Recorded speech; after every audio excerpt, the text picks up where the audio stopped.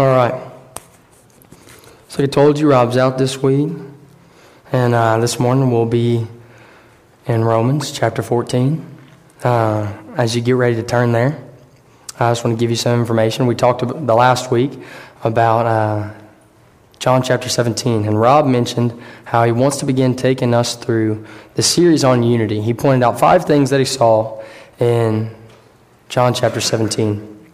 And those 5 things all related to unity, and those were our purpose, our mission, truth, holiness, and love. So naturally, trying to set Rob up for next week without stealing any of his material, I began to think, okay, how can I set him up really well? Where does the Lord want us to go? What does our congregation need to hear? And the Lord just brought me to Romans chapter 14. And it's a very, very interesting, unique passage of Scripture that deals with believers in the church who have different opinions, who are from different backgrounds, they're of different ages, they have different preferences, they have some different beliefs. And it's very, very applicable to us today in the modern church, because we also consist of many, many different types of people, different ages, different backgrounds, different desires, different preferences, different opinions, all these things. But in the middle of this, what's so beautiful about it is that God has grouped all these different kinds of people together who He's made in His image, who He has made unique with their own characteristics and personalities. And yet He's called us all to be together. He's called us all to be united. And the purpose of that, as we see in John chapter 17, verses 20 through 23, I'll read that to you now, is so that we will glorify Him, and so that others may come to know Him through our unity. So I just want to read this 3 verses to you.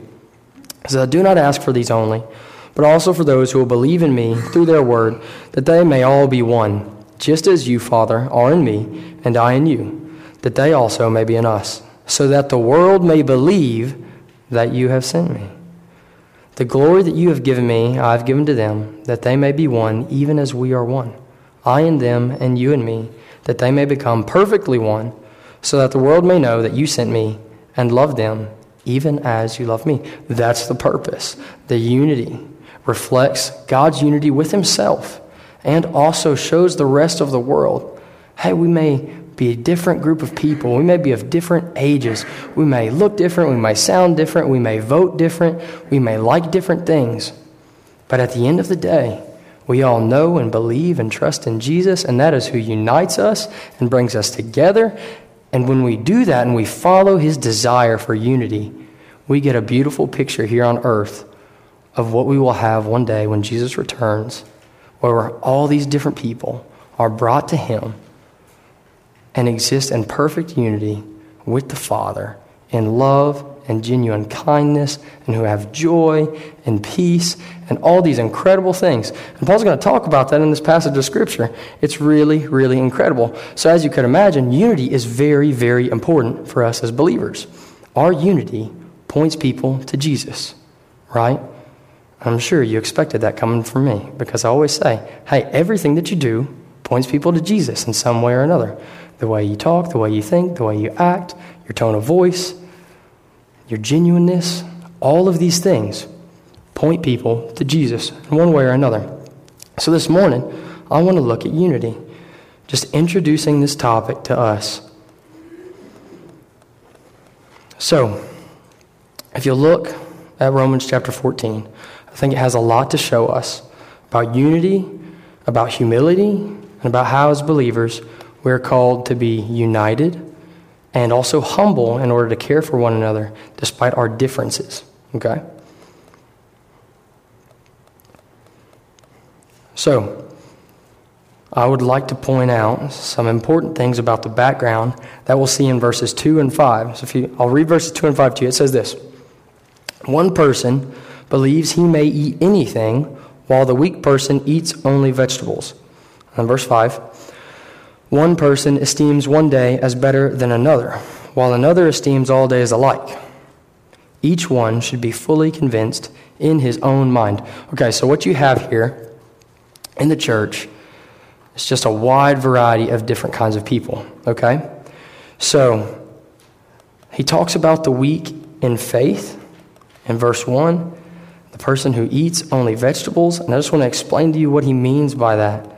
So this time in the church, there were many Jews who had come to faith. There were many Gentiles who had come to faith. Some of them were more mature than others. Some of them understood that Jesus' perfect life and death and resurrection meant that they didn't have to follow the dietary laws anymore.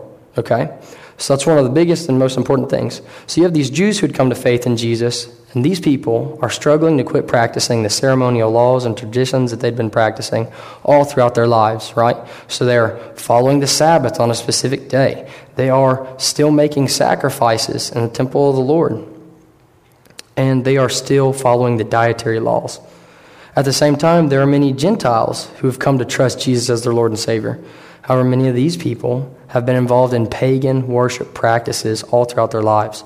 They've served false gods, and now, due to a desire to stay true to Jesus and not to fall back into sin, they avoid eating meat that has been offered to a pagan deity in the temple and that has now been sold in the marketplace. Very similar to what's happened in 1 Corinthians chapters 8, 9, and 10, which Paul also covers. So it's very popular. It's a hot-button issue at this point in time. So, you know that Paul addresses this, and it was pretty serious around that time. So those are the people who are called weak in faith. It doesn't mean that they don't believe in Jesus. It doesn't mean that they don't have a relationship with him. It just means these people are more likely to stumble and are holding fast to these traditions, okay? Or, in the Gentiles' case, steering clear of these traditions completely and not understanding that the food that you put in does not make you unclean or separate you from God, okay? And then you have the strong believers, the other believers who Paul refers to. These are a mix of Jews and Gentiles who understand that Jesus has brought them freedom from the Old Testament dietary laws under the new covenant of his perfect life, death, and resurrection, which now makes them clean. So they understand that there's no idolatry, no struggle, nothing wrong with eating food that has been sold in the marketplace that was previously offered on the altar to a pagan deity, right, or to a false god. So these people, they just remind me of the wide variety of people that we have in the church. People from different backgrounds, people from different upbringings, people with different opinions, different political views, and other individual preferences, just like the Christians that Paul is writing to in this letter. And just like these believers that Paul is about to call to unity, we have been called to unity in Christ, and yet, while we've been called to unity, we struggle to live in a way that shows the world we are united and that we exist to love God and all people, especially our brothers and sisters in Christ, despite our differences. So let's look at verse 1. Verse 1 says this, "As for the one who is weak in faith, welcome him, but not to quarrel over opinions." Okay, so we talked about those who are described as weak in faith already. What's very interesting about this verse is that the group that they're talking about, the weak in faith, that's a minority group. It's a smaller group. At this time, in this culture, the larger group just gets the say, and they get the win, and everyone just does what the larger group wants to do. That was Greek culture. The larger group wins, the stronger group wins, now everyone just has to follow this. We're not going to deal with that. We're just going to say, hey, everyone understand this. We got it. Let's move on. If you're not comfortable with it, that's okay. But Paul says, no, we're not going to do it that way because that's not God's desire. He says, welcome him.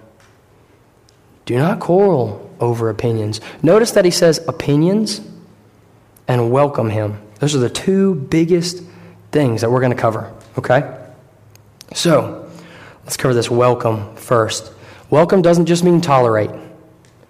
Welcome doesn't just mean allow them to be part of the church, allow them to sit in the back, don't shake their hand when they come in, don't really talk to them, don't be intentional with them. That's not what welcome means, right? That's what they would have been doing because they disagreed.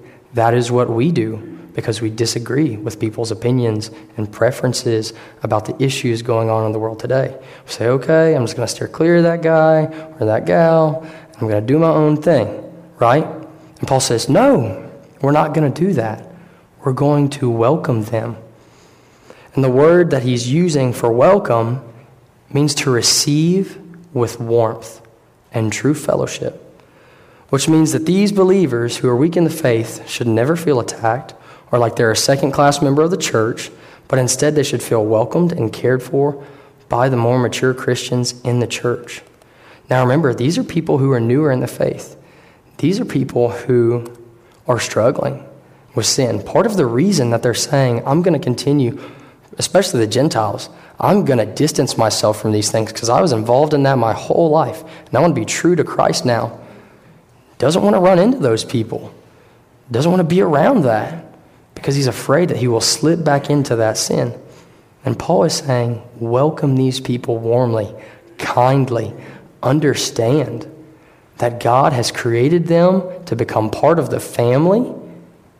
And this is just super, super important for us because we begin to see how people who have different opinions, different preferences, different ideas, and people who are new in the faith or who have been in the faith for a long time are meant to be welcomed as if they are family, beloved members of the family.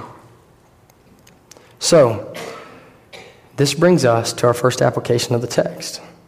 As believers, we have to begin to ask ourselves, have we gone to the same lengths to include, regularly serve, and welcome others who have different opinions, preferences, and ideas than we do, the same way that Jesus went to great lengths to love, include, serve, and welcome us into his family as beloved members of his family?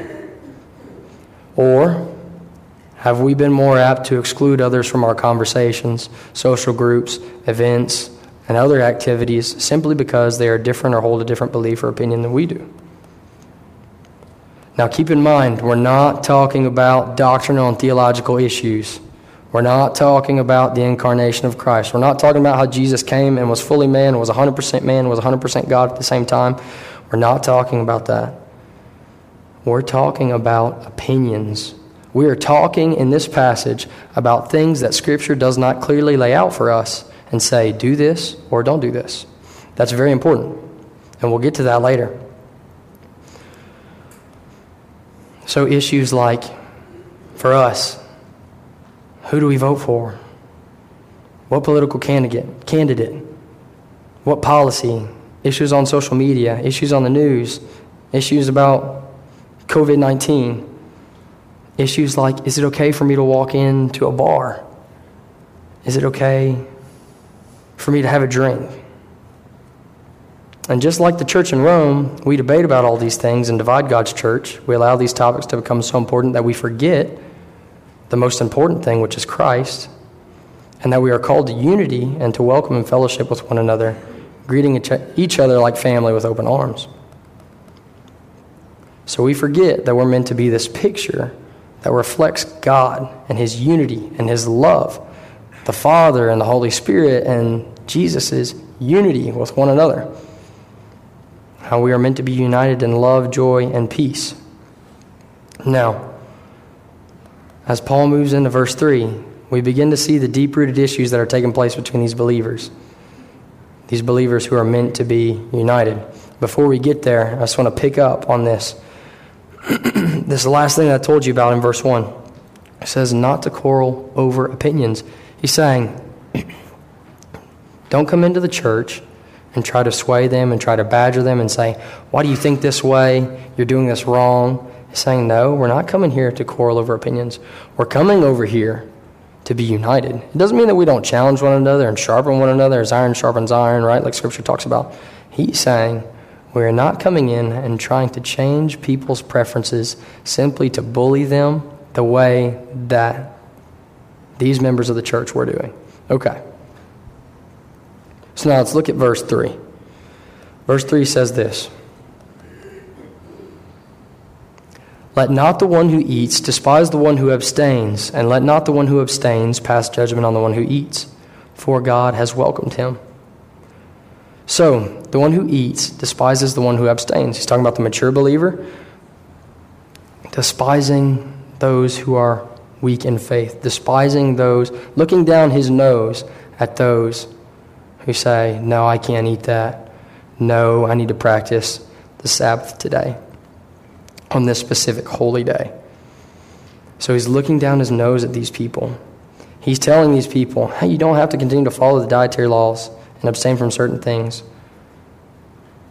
Because to them, to this mature believer, these people are still living under the law, which is unnecessary to them because of Jesus' perfect life and sacrificial death. And Paul says, you cannot look down at others because of this. Okay? Now, are they right?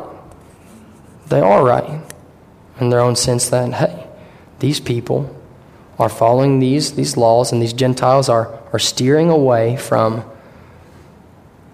all of these meats.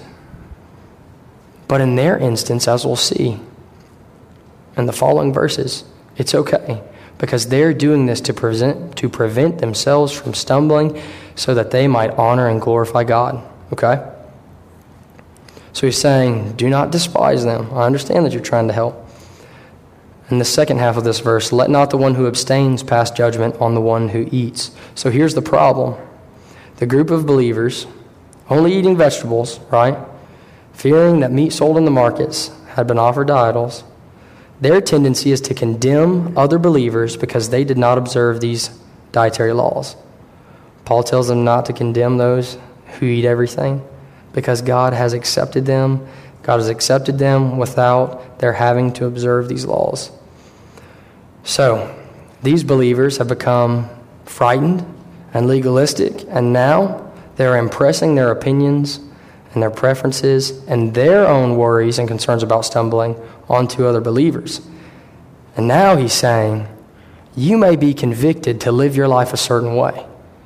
For some of us, you may be convinced that you should stay away from alcohol. I personally stay away from alcohol. It's been really bad for my family over the years. Before I was saved, I had my own struggles with alcohol.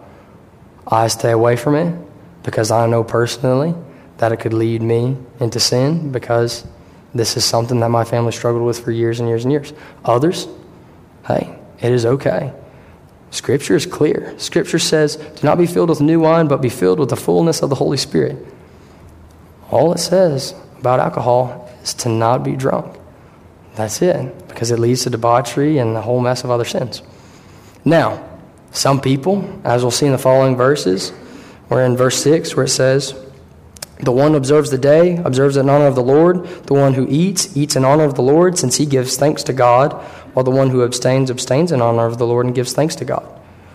So one person may say, I can't walk in to this situation because I may stumble. And another can say, I have no struggle walking into this environment. I can go here and I can be a presence for Jesus.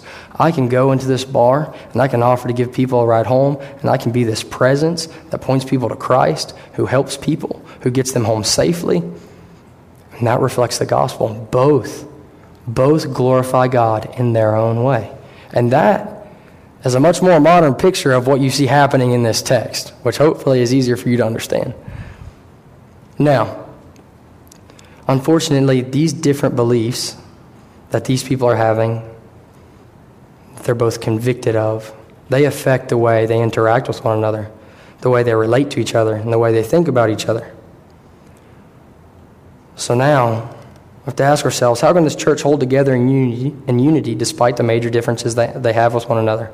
And how can we hold fast to unity with one another in the middle of our differences and in the middle of receiving harsh criticisms from others in the church, just as these believers are dealing with from each other? Because that's what's happening. They're criticizing one another. They're arguing with one another, as we often do on social media, as we often do in our own minds. And he's saying, be careful. He's saying, watch it. Be very, very careful. So what does this have to do with you, right? You eat meat, and that's okay, in case you're worried about that. The importance of this text shows us that while we have preferences and different ideas about what's okay and what's not okay, that we are meant to be united, that we're called to be united, and that in the middle of harsh criticisms from one another, we can be united and point people to Christ. So, The answer as we deal with one another, as we deal with the world and the criticisms from the world, is not to split up and be in different churches. The answer is not to berate each other. The answer is not to take a vote and decide that one opinion is right over the other and that everyone has to jump on board with the side that gets more votes. So what are we to do? We are to build unity around Jesus. That's what Paul tells them. You are to build unity around Jesus. So, how do we build unity around Jesus in the middle of a harsh and critical world where even fellow Christians who will disagree with us, despise us, judge us, and at even times speak ill of us? And our first answer is at the end of verse 3. It says this, "For God has welcomed him." God has welcomed him. So, despite our feelings, our personal convictions, our pride, and the hurt that others may cause us when they disagree with us, what Paul is calling us to do is simply focus on the fact that God has welcomed whoever it is that has hurt us into his family. That he has made it possible for him to know him and love him and have a relationship with him, which means that we are not meant to be enemies, but blood-bought family. Since God has welcomed him, for us to continue to pass judgment or to despise one another is sin. Instead of focusing on the fact that we disagree over a certain issue or that we've been wounded by someone after a conversation, we should focus on how Jesus was wounded by us and our sin and how Jesus willingly dealt with the wounds that we gave him due to our defiance, our lack of love for him, our lack of care for his law, and his desire for us to follow a perfect way, a way that's better for us. And he bore these wounds in order to welcome us into his family.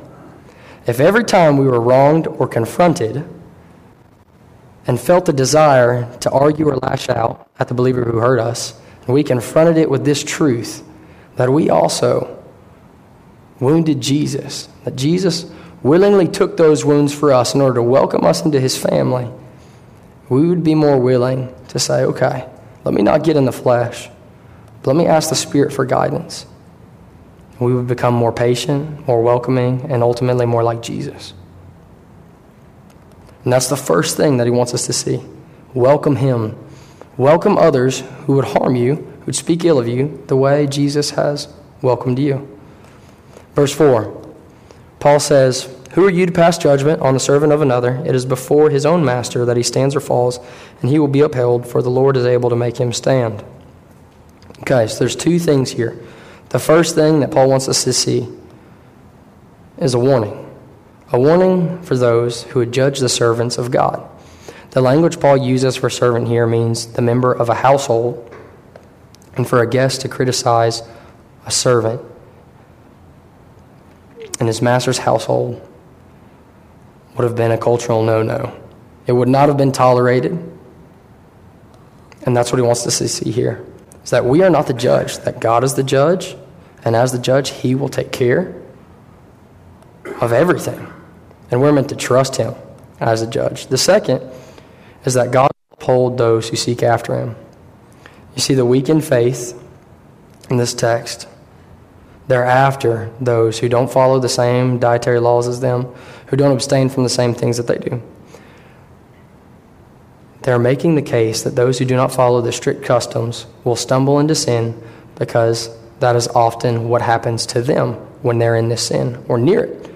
But Paul points out that since God has freed them from the law, he will also uphold them and allow them to stand firm in the faith because Jesus' blood covers them and his work changes the desires of the heart, allowing them to partake in these things without ever placing them above God.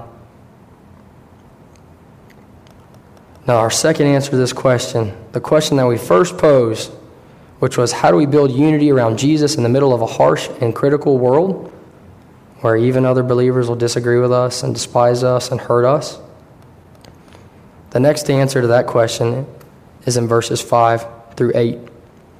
It says this, "One person esteems one day as better than another, while another all days alike. Each one should be fully convinced in his own mind. The one who observes the day observes it in honor of the Lord, The one who eats, eats in honor of the Lord, since he gives thanks to God, while the one who abstains, abstains in honor of the Lord, gives thanks to God. For none of us lives to himself, and none of us dies to himself. For if we live to the Lord, and if we die to the Lord. So then, whether we live or whether we die, we are the Lord's. What Paul is doing here is he is taking just a regular, everyday, cultural argument, and he's turning it into an issue of faith, which is what we should always do. What Paul's saying here is basically both people are right. Both people are right. How? Why? The answer to the question is that in order to build unity around Jesus in the middle of a harsh and critical world, all we need to do is focus on honoring the Lord above everything else. And if we're focused on honoring the Lord, not only will we bring glory and honor to him in our actions, but we'll bring glory and honor to him in our relationships with others, even if they don't agree with everything that we do and think and say. Okay, so let's break it down. Let's look at the second half. Well, before we look at that second half and we dive into this passage of Scripture, there's something that we need to understand. Okay? This passage purposely points out how to live in a way that promotes unity in the body of Christ when we are presented with issues that are not specifically pointed out in Scripture. Where God does not specifically say, you should do this and you should not do this. Okay, so there are many issues where God does clearly tell us what to do in his word. So don't take this passage in the sermon today and say, oh, I think that glorifies and honors God, so I'm just going to do whatever I want. That's not what he's saying. We should be a people who are continually shaped by God's word and who obey God's word, especially when it speaks clearly about an issue. We should be a people who are willing to go to God's word and understand what he wants us to do in every situation. So, when God's word says, do this or do not do this, we should clearly obey it. So when God says, do not lie, do not steal, do not kill, let only that which is good for lifting up come out of your mouth, love your neighbor as yourself, those things have been made clearly known to us that we should refrain from doing some of them, and we should absolutely be all about doing some of them. Now, why am I telling you that? Because you will not live your life in a way that is glorifying to God when confronted with these issues that are not brought up in the text if you do not steep your heart in prayer and in God's word continuously. Because how will you know God and his character and his incredible guidance and love for you if you don't spend time in his presence, in his word, and in prayer? The answer is that you won't. You won't know him. You won't understand who he is. You won't understand what's glorifying and honoring to him. You won't have a clue because you haven't taken a look at the book, right? You haven't experienced him. And I don't just mean come to church and listen to me or to Rob or to any other incredible pastor that you hear, Platt or any of those big name guys. What we're talking about is making sure that you fill your heart with God's word and that you have your own deep personal relationship with him. Because if you don't, you won't understand what to do when you're confronted with these choices. You won't be able to choose something that's glorifying and honoring to God. You won't have a personal conviction because your heart will be hard. So it's important for us to honor God's written word because honoring that word reveals God's character to us, his desires for us, and it exposes the sinful and fleshly areas of our lives that need to change. So, it's often the case that when we fail to focus on honoring God by living out his written word and the commands that he's clearly given us, that we will also fail to honor him when we are confronted with matters that the scriptures do not give us a clear answer, black and white answer. So this is why it's very important for you to fill your heart with God's word day in and day out and spend time in his presence. So, continuing on with this passage, now diving into this, verse 5b, he says, each one should be fully convinced in his own mind. What does that mean? That sounds dangerous. I want you to be fully convinced. I want you to make a decision. You go ahead and you do it, but whatever you do, you stick by it. Be fully convinced. Go ahead. Does that just mean he wants us to be stubborn? That's not it. What he's saying is, know God. Know God so well, so deeply. Know his character. Have a personal relationship with him. Reflect on your own heart. Spend time talking with other mature believers about the things that God wants us to do and his mission for us and his desire for us, so that when these things come up, you will understand his heart and you will understand your own struggles, and you will be able to make a decision that is glorifying and honoring to God without a shadow of a doubt. That's what he's saying. And we know that because the following verses where he says, both of these guys are right. And how do we know that they can both be right? Because both of them do what? They focus on honoring the Lord. One observes the Sabbath in honor of the Lord. One eats in honor of the Lord. And one abstains in honor of the Lord. And they all give thanks to God. And then, what does Paul say?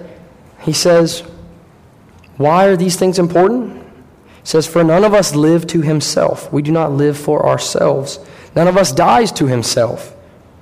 If we live, we live to the Lord. And if we die to the Lord. So then, whether we live or whether we die, we are the Lord's. And that's it. He lays it out. He says, no matter what you're doing, make it an issue of faith. And if you'll look at verse 23 in Romans 14, he says, but whoever has doubts is condemned if he eats, because the eating is not from faith. For whatever does not proceed from faith is sin. So let all of your actions when you're confronted with these issues cause you to ask the question, what will reflect the gospel? What will bring the most glory and honor to God? Is this something that I will continue to stumble with? Is this something that will lead me astray? Is this something that will lead others astray? He's saying, watch yourself and make your decisions based off of your faith. How often can we say, with every decision that you made today, that you made yesterday, how many of them were made in faith? How many of them did you say, what can I do that will be the most glorifying and honoring to God? I have tried and I have failed. There have been many days where I said, I wasted my time and it was not glorifying and honoring to God. I cracked that joke and it was not lifting. It was not good for lifting up. My decision was not glorifying and honoring to God. And that's what he's pointing out.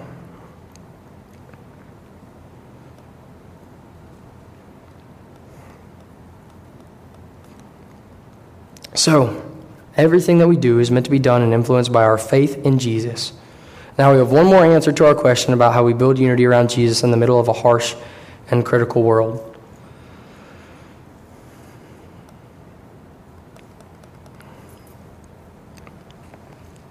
Tim Keller. Just a really great guy. I really love a lot of his stuff. You've probably heard me say his name 1,000 times by now. You're probably tired of hearing it. But he does a great... He wrote a great article, and you can find it on the Gospel Coalition. It's titled Dealing with Criticism on John Newton's Letter on Controversy, if you want to look that up. And I just want to read it to you. It's going to take a minute, but then we'll go back through and we'll just pull some very, very important points about each of these things that will help us glorify and honor God and build unity in the church, even though we're faced with people who have different ideas and different opinions and who will ridicule you and who will hurt you and who will talk bad about you. So this is super important. This is what he says. He says, recently several people have asked me, how do you deal with harsh criticism about his own opinions, his own preferences? In each case, the inquirer had felt stung by what they felt were unfair attacks on him or her. In this internet age, anyone can have their views censored unfairly by people they don't know. So what do you do when that happens? Here's the gist of the counsel I give people when they ask me about this. For years, I've been guided by a letter by John Newton that is usually entitled On Controversy. He says, the biggest danger of receiving criticism is not to your reputation, but to your heart.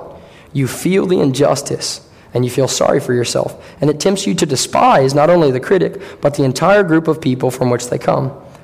Those people, you mutter under your breath. All this can make you prouder over time. Newton writes, whatever makes us trust in ourselves that we are comparatively wise or good, so as to treat those with contempt who do not subscribe to our doctrines or follow our party, is a proof and fruit of a self-righteous spirit. He argues that whenever contempt and superiority accompany our thoughts, it is a sign that the doctrines of grace are operating in our life as mere notions and speculations, with no influence upon our conduct. So what's he saying there? Because if you're like me, you had to read that a couple times, right? He's saying, every time you mutter under your breath and you think these negative thoughts about these critics, how could they attack me? I'll show them. I'll do these things. He's saying the gospel has taken no real hold on your mind and in your heart because it has clearly not influenced your ability to think and your ability to act in light of who Jesus is and what he has done for you. So, he's saying the gospel is meant to influence your thoughts and your actions. So if the gospel is meant to influence your thoughts and your actions, then why are you holding a defense trial in your mind against the person who has said something negative about you or your preference or opinion, whether that's political or it's something at work or it's any opinion? Why are you holding a defense trial in your mind when you should say, you know what, this has no eternal value and this person's heart is so much more important to me. Maybe they don't understand who I am. Maybe they don't understand who Jesus is. And we'll see later on in this passage, he says, pray for them, care for them. As we continue on, he says, how can you avoid this temptation? First, you should look to see if there's a kernel of truth in even the most exaggerated and unfair broadsides. There's usually a kernel of truth when the criticism comes from friends. There's often such truth when the disapproval comes from people who actually know you. So he's saying, look at your life. Has someone said something about you? Be willing and be sensitive enough to say, okay, let me see if there's any truth to that. Some of the last points that he makes here, he says, pray for the critic. Deal gently with them. For the Lord loves him and bears with him. Therefore, you must not despise him or treat him harshly. And lastly, it's the last thing I want to point out, is that he says, controversies, generally they are not productive. They're of little good. They provoke those whom they should convince, and they puff up those whom they should edify. I hope your performance will savor of a spirit of true humility and be a means of promoting it to others. These are things that he points out. Pray for the critic. Pray for the people who would say something negative about you. Care for those. Have the heart that Jesus had. A heart that says, Father, they know not what they do, as they crucified him. So, the spirit of humility will result in us doing exactly what Romans 14, verses 17 through 19 says. And those verses say this: for the kingdom of God is not a matter of eating and drinking, but of righteousness and peace and joy in the Holy Spirit. Whoever thus serves Christ is acceptable to God and approved by men. So then let us pursue what makes for peace and for mutual upbuilding. This requires a great deal of humility. Humility that we don't possess in our own power. And humility that we have to look to Christ for. So what's he saying? He's saying it's not about the eating and the drinking. So for us, what does that mean? It's not about our own preferences and opinions. It's about righteousness. It's about peace. It's about joy in the Holy Spirit, following God and His will for our lives. And then he says, whoever serves Christ is acceptable and approved by men. Let us pursue what makes for peace and mutual upbuilding. What does that mean? It means we're attempting to build the body. And how are we going to do it? By doing what he says in verses 20 through 21. He says, do not, for the sake of food, destroy the work of God. Everything is indeed clean, but it is wrong for anyone to make another stumble by what he eats. It is no good to eat meat or drink wine or do anything that causes your brother to stumble. Pay attention to this for a second. Just for a second. Let's replace the word food. Let's replace it with anything. Let's replace it with our political opinions, with the policies that we vote for, with our political candidates, with what we think about coronavirus. We can allow these worldly preferences to destroy the work of God. That's what he's saying. You can allow these things to divide you. You can allow these things to cause you to not love and serve others whom God has called us to love and serve. And how? By arguing over things. Not only by arguing over these things, but by indoctrinating others with our own opinions and preferences that are not built in faith. By holding these things up as something that is more weighty, that is weightier and more important than Jesus. By talking about these things more than we talk about Jesus and His Word and who He is and what He's done for us, what He's called us to.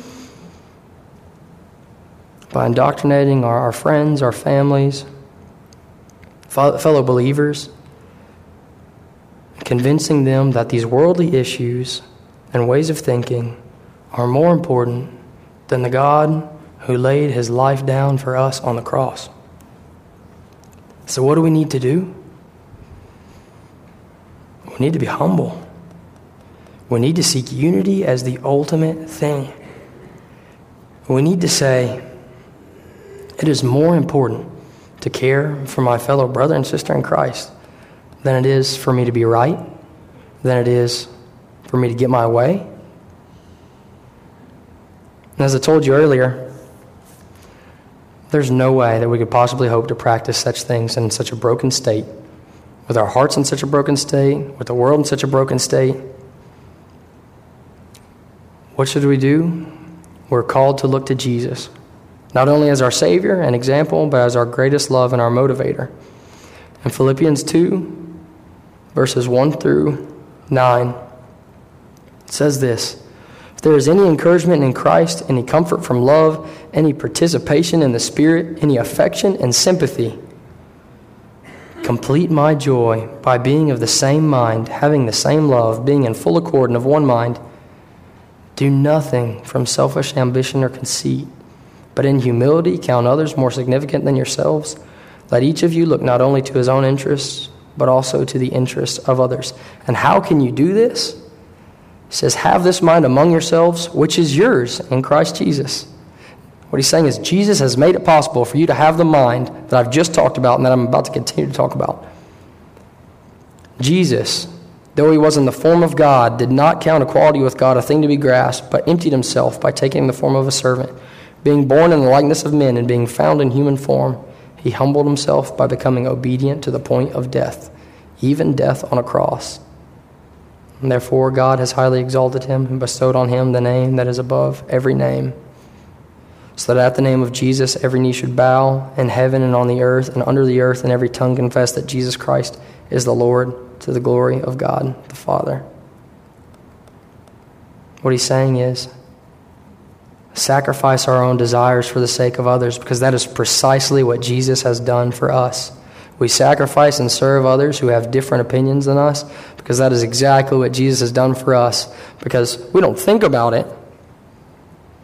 But before you knew Jesus, how concerned were you with unity of the church?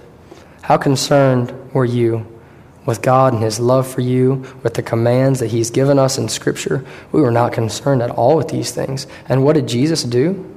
He stepped down from fellowship with the Father, from perfect unity with God and the Holy Spirit,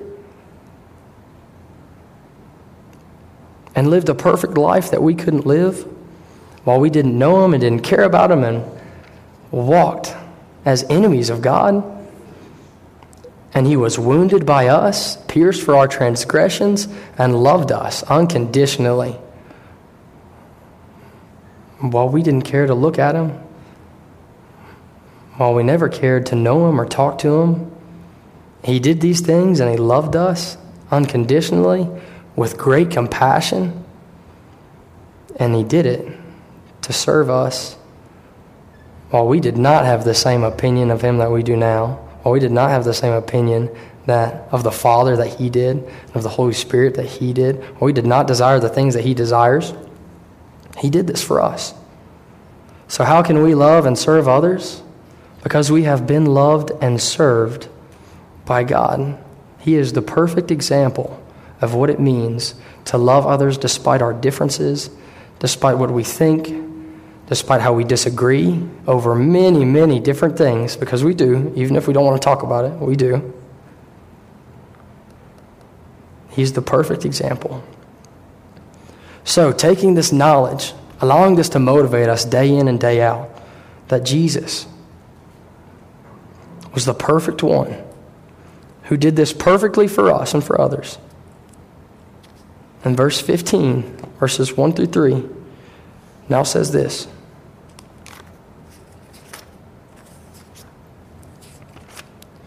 we who are strong, the mature believers, have an obligation to bear with the failings of the weak and not to please ourselves. Let each of us please his neighbor for his good, to build him up. For Christ did not please himself, but as it is written, the reproaches of those who reproached you fell on me. What's he saying? He could have stopped it. He could have already said, that's challenging enough in chapter 14. To love these people like that, to tell us not to destroy the works of God and the unity of the kingdom with our own preferences. And now he's saying, we have an obligation, we have a requirement, we are commanded to bear with the failings of the weak, to make sure that we do not cause them to stumble, to help them as they stumble, which means that we sacrifice our own rights and our own preferences and our own desires, not to please ourselves, but to please our neighbor for his good, to build him up. And why do we do this? The same reason we just talked about. Because Jesus did not please himself, but as it is written, the reproaches of those who reproached you fell on me. That's the disapproval, the disappointment that was because of us.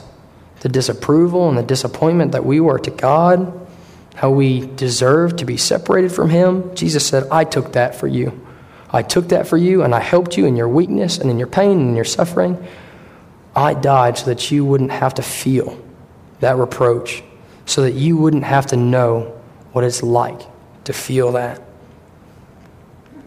And that's how he ends it. So I want to end it today. It's the last thing that I want to talk about. Is that Scripture is so clear, even though it's not clear about exactly what you should do in this situation, right? Who you should vote for, which policy. It's so clear what we're called to do as believers who've been called to be united. Called to love people who have different convictions than we do. And we live in a culture that entices us to speak our thoughts from behind a screen instead of listening well and speaking in love to others. God is saying, no, that's not what we're called to do. So what do we need to do as we leave here today? Remember what Jesus has done for you, first and foremost. And now pursue relationships with other Christians who have different views than us. Pursue relationships with other Christians who have different views than you do. I guarantee you that there is someone in your life who has a different view than you do, who knows Christ. And if there's not, then we have a problem, because we need to expand our social circle. Because God has not called us all to look exactly the same as far as our opinions and preferences. He's called us all to holiness. He's called us all to look like Christ. But that doesn't mean that you'll make the same decisions. So pursue relationships with other Christians who have different views than you. Because Bible-believing Christians have different opinions on policies and on which politicians to vote for. And that's okay. Because while the world is trying to turn us against one another, we know that those things are not ultimate, those things are not eternal, and that we ultimately serve the greatest leader and the greatest king who's coming back and who will unite us all together in perfect harmony and perfect unity and perfect peace with a perfect joy that will never end. And that's who we serve more than anyone. David Platt is just a great guy, in my opinion. And in the same span of 24 hours, this must have been a couple years ago, President Trump showed up to their church and he prayed for him and was labeled as this right-wing conservative. And then he wrote a letter that night, stayed up all night writing a letter. And by Monday morning, in the span of 24 hours, had been labeled a right-wing extreme conservative and a left-wing extreme liberal. And the purpose of me telling you that is that it's not that you are called to have to not have these political opinions, because that's fine. What you are called to do is reflect Jesus in all that you do and think and say, and that means being united. And Platt, in doing what he did, was never trying to be political, but was labeled both because he was following Jesus, because he did not care about the policies, but cared about what was right, what was most glorifying to God. And that's what we should ultimately be the most concerned with, because politics will pit us up against one another, and they will cause us to isolate one another and to retreat to different social circles. But Jesus has called us to be united and to point one another to Jesus, to build one another up, to challenge one another to grow. So refuse to quarrel over opinions, and instead choose to build one another up with the truths of Jesus and to be united, serving one another, pointing one another to Christ constantly. Let's pray.